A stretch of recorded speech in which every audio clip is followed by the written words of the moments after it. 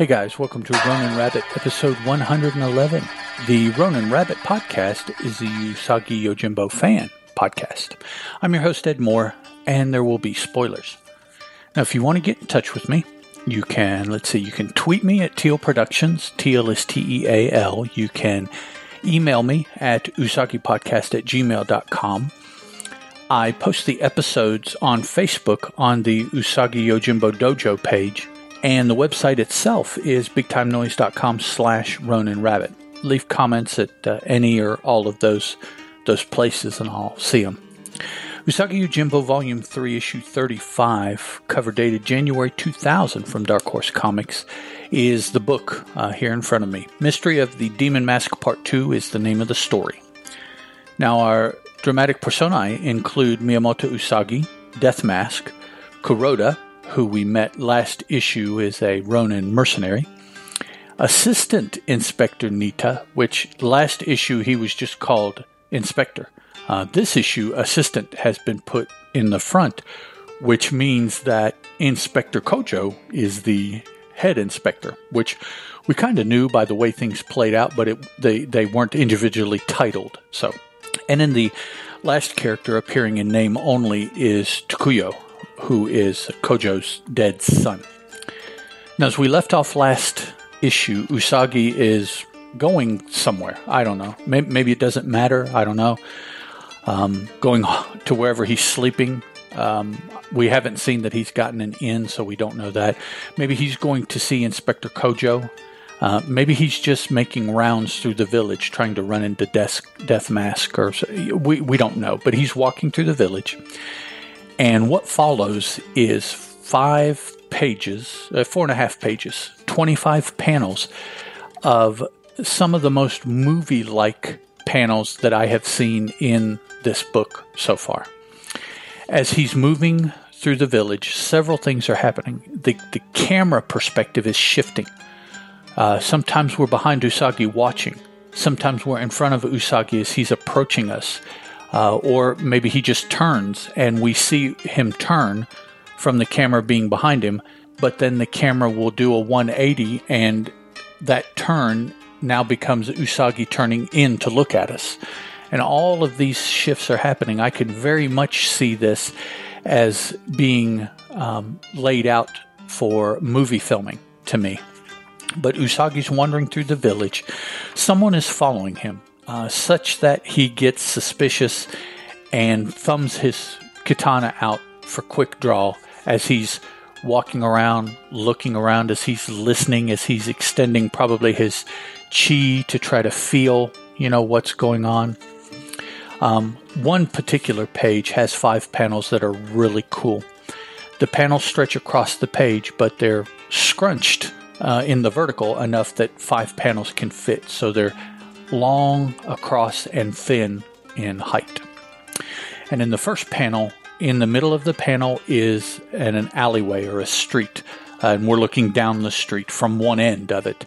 On either side of the panel are the edges of the blocks, right? The building that forms the blocks that this street goes down in between. So Usagi is on the left-hand side looking around. And the next panel, as he's walking across the page to where he's in that alleyway, at the far end we can see a shadowy figure that moves across the alleyway, causing Usagi to turn.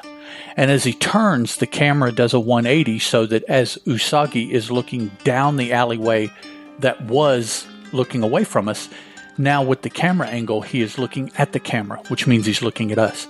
Then the next panel, another 180 for the camera, and we are behind Usagi as he's looking down the alleyway, not seeing anything.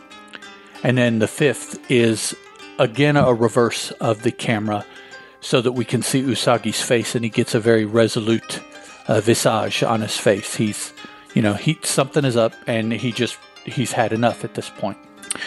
So he continues walking around, and we see a shadow here a couple panels later, as if still someone following him. Then we cut to Death Mask, who is walking around the village as well.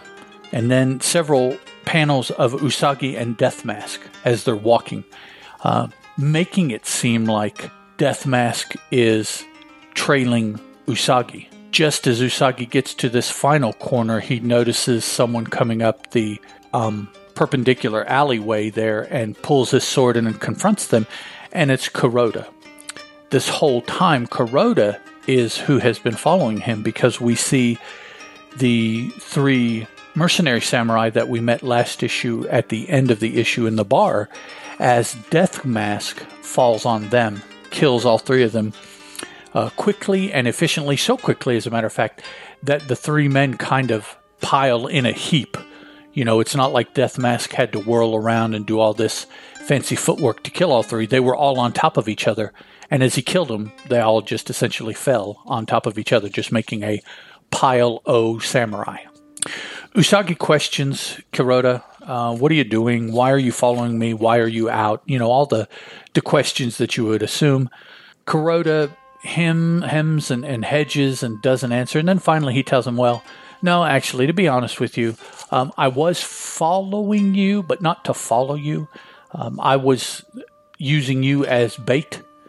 Death Mask has been hunting Ronin. You're a Ronin, so I figured if I followed you around, it was only a matter of time until Death Mask fell on you. I could then kill him, collect the reward, and, you know, it'd all be good, and we could just go on our merry way.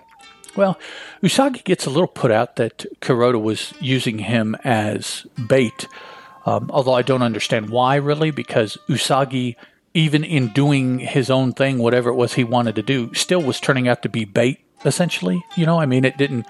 The fact that Kuroda was following him, in my mind, really didn't change anything that occurred or anything that would have occurred. So I'm not too keen on why Usagi was upset. But their conversation is halted by a scream a little way in the distance. You know, I don't know, 2, 3, 4 blocks away. Usagi runs that way with haste. Kuroda doesn't seem too up on, you know, following Usagi that quickly. Either he doesn't want to be part, or he doesn't want the physical activity, or something. And then we see him stop and start coughing more and more and more. He coughs into his hand, and then he looks at his hand and is upset by what he sees. And kind of what I envision is that he has like consumption, and he's coughing up blood, and he... perhaps he hasn't really been paying too much attention, but seeing the blood in his hand now, he's aggravated, agitated, because he realizes what that cough means, and so he's kind of mad at that. But he eventually catches up with Usagi, who is inspecting the pile O samurai that's in the middle of the street here.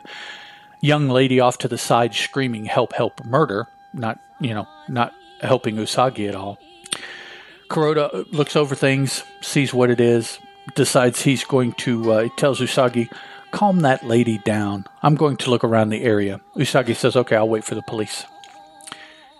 Kuroda goes off to the side, several panels of him still being affected by his cough. Usagi, trying to calm the woman down, finally does. We find out that she was out and about because she's getting medicine for her sick husband, and was on the return route home with the medicine when she saw something. She says, I was returning from the doctor with medicine for my sick husband when I saw this. So she just saw the pile O samurai. Usagi asked if she saw the killer. She says, a demon from hell. So apparently she saw more than just the pile. She asked if it's going to come after her. Usagi says, no, you're good. So she goes on home. Usagi waits for the police. And as he's waiting, he kind of looks over his shoulder and says out loud, come on out. I know you've been there for a while. Assistant Inspector Nita, which we did see a figure in shadows several panels back as Usagi was inspecting the pile O samurai. So we knew somebody was there. Turns out it was Nita. Nita comes up. He and Usagi start having some verbal tete-a-tetes about Nita not liking Ronin, Usagi being Ronin. Finally comes to a head when Usagi says, that's an unusual opinion considering I was told your father was a Ronin. Boy, this just flies all over Nita, and he whirls around with this look on his face. I noticed here for the first time that Nita was brandishing a jit, but looking back several panels ago, he was also holding it. I just hadn't noticed. So it's cool to see that. I guess for the night, he is in charge, but he is just an assistant inspector, whereas Kojo is a full inspector. So, nonetheless, Nita is bearing the jeet of his station.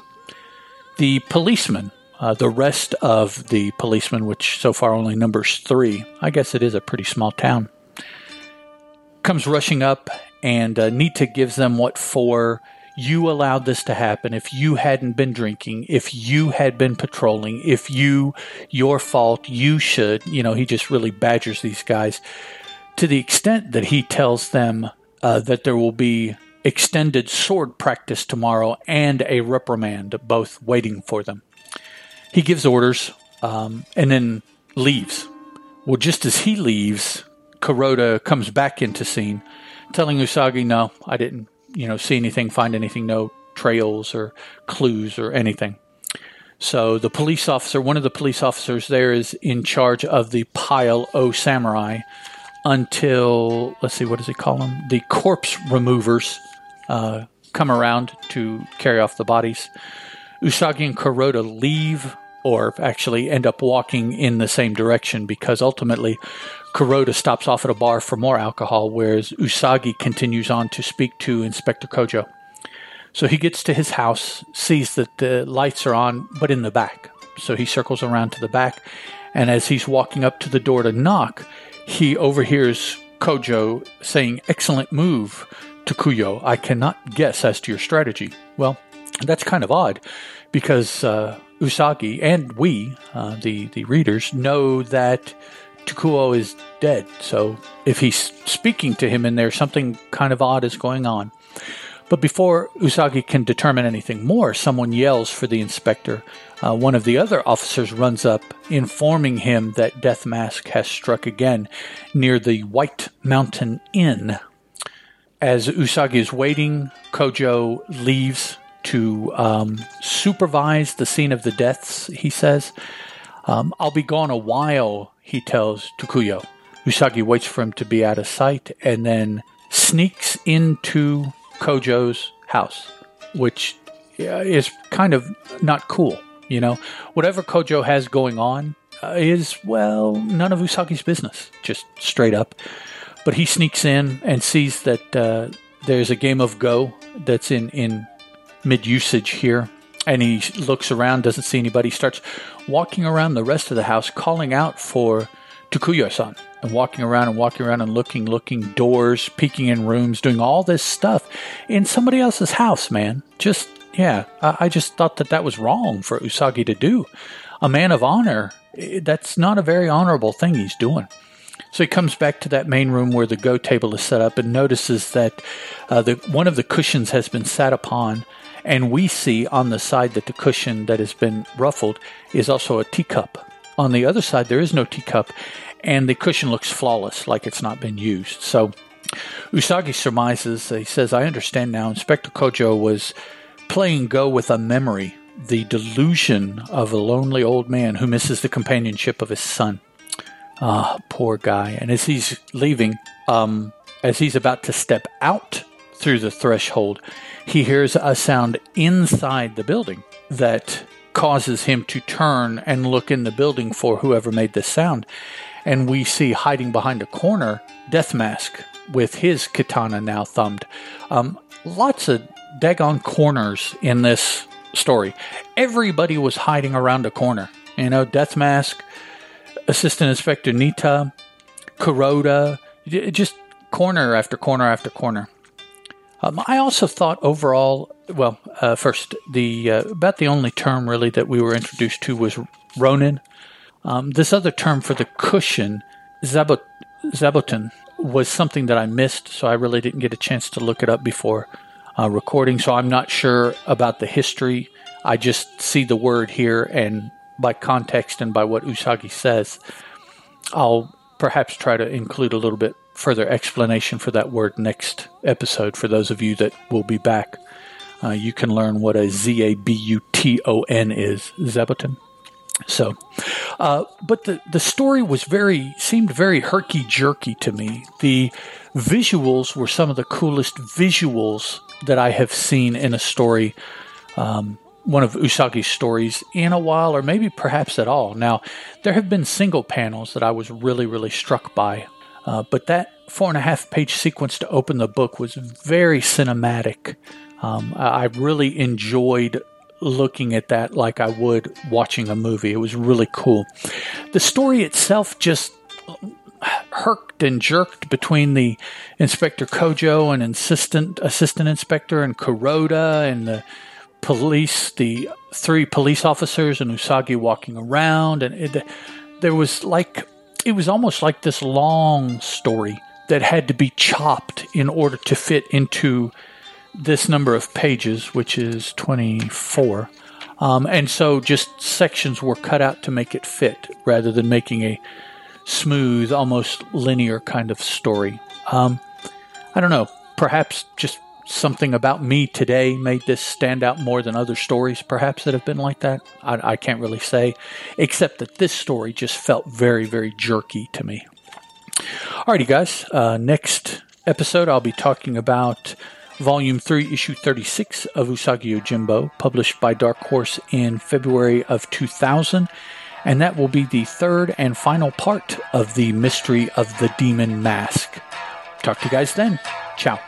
The Ronin Rabbit podcast is a Teal production, and as such, is licensed under a Creative Commons Attribution, Non-Commercial, Non-Derivatives 3.0 Unported license.